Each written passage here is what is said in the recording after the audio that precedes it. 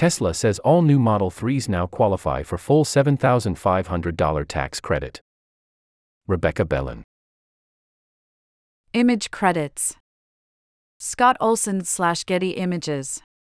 All new Tesla Model 3 vehicles will now qualify for the full $7,500 federal EV tax credit, according to a change in Tesla's website.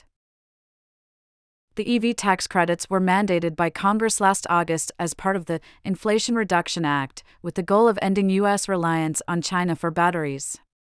The full $7,500 tax credit is broken into two parts.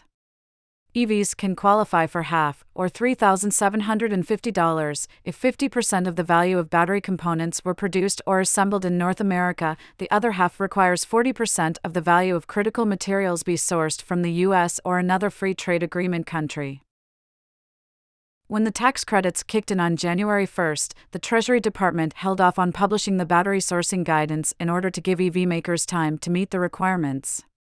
On April 18, the department began enforcing the critical material sourcing requirement, which led to many vehicle models losing the full tax credits they had been eligible for in the first quarter of the year.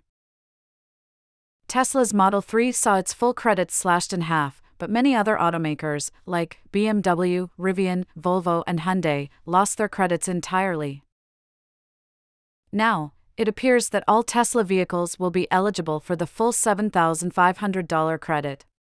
Previously, the only Model 3 that qualified for the full tax credit was the Model 3 Performance.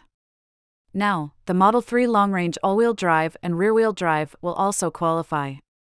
The Model 3 rear-wheel drive now starts at $32,740 when the tax credit kicks in. Tesla didn't say what changed, but CEO Elon Musk retweeted a screenshot of the website that displays the tax credits available for each vehicle. Crucially, the Treasury Department's website has not yet updated to reflect Tesla's newfound eligibility for tax credits. The department did not yet respond to TechCrunch's request for comment.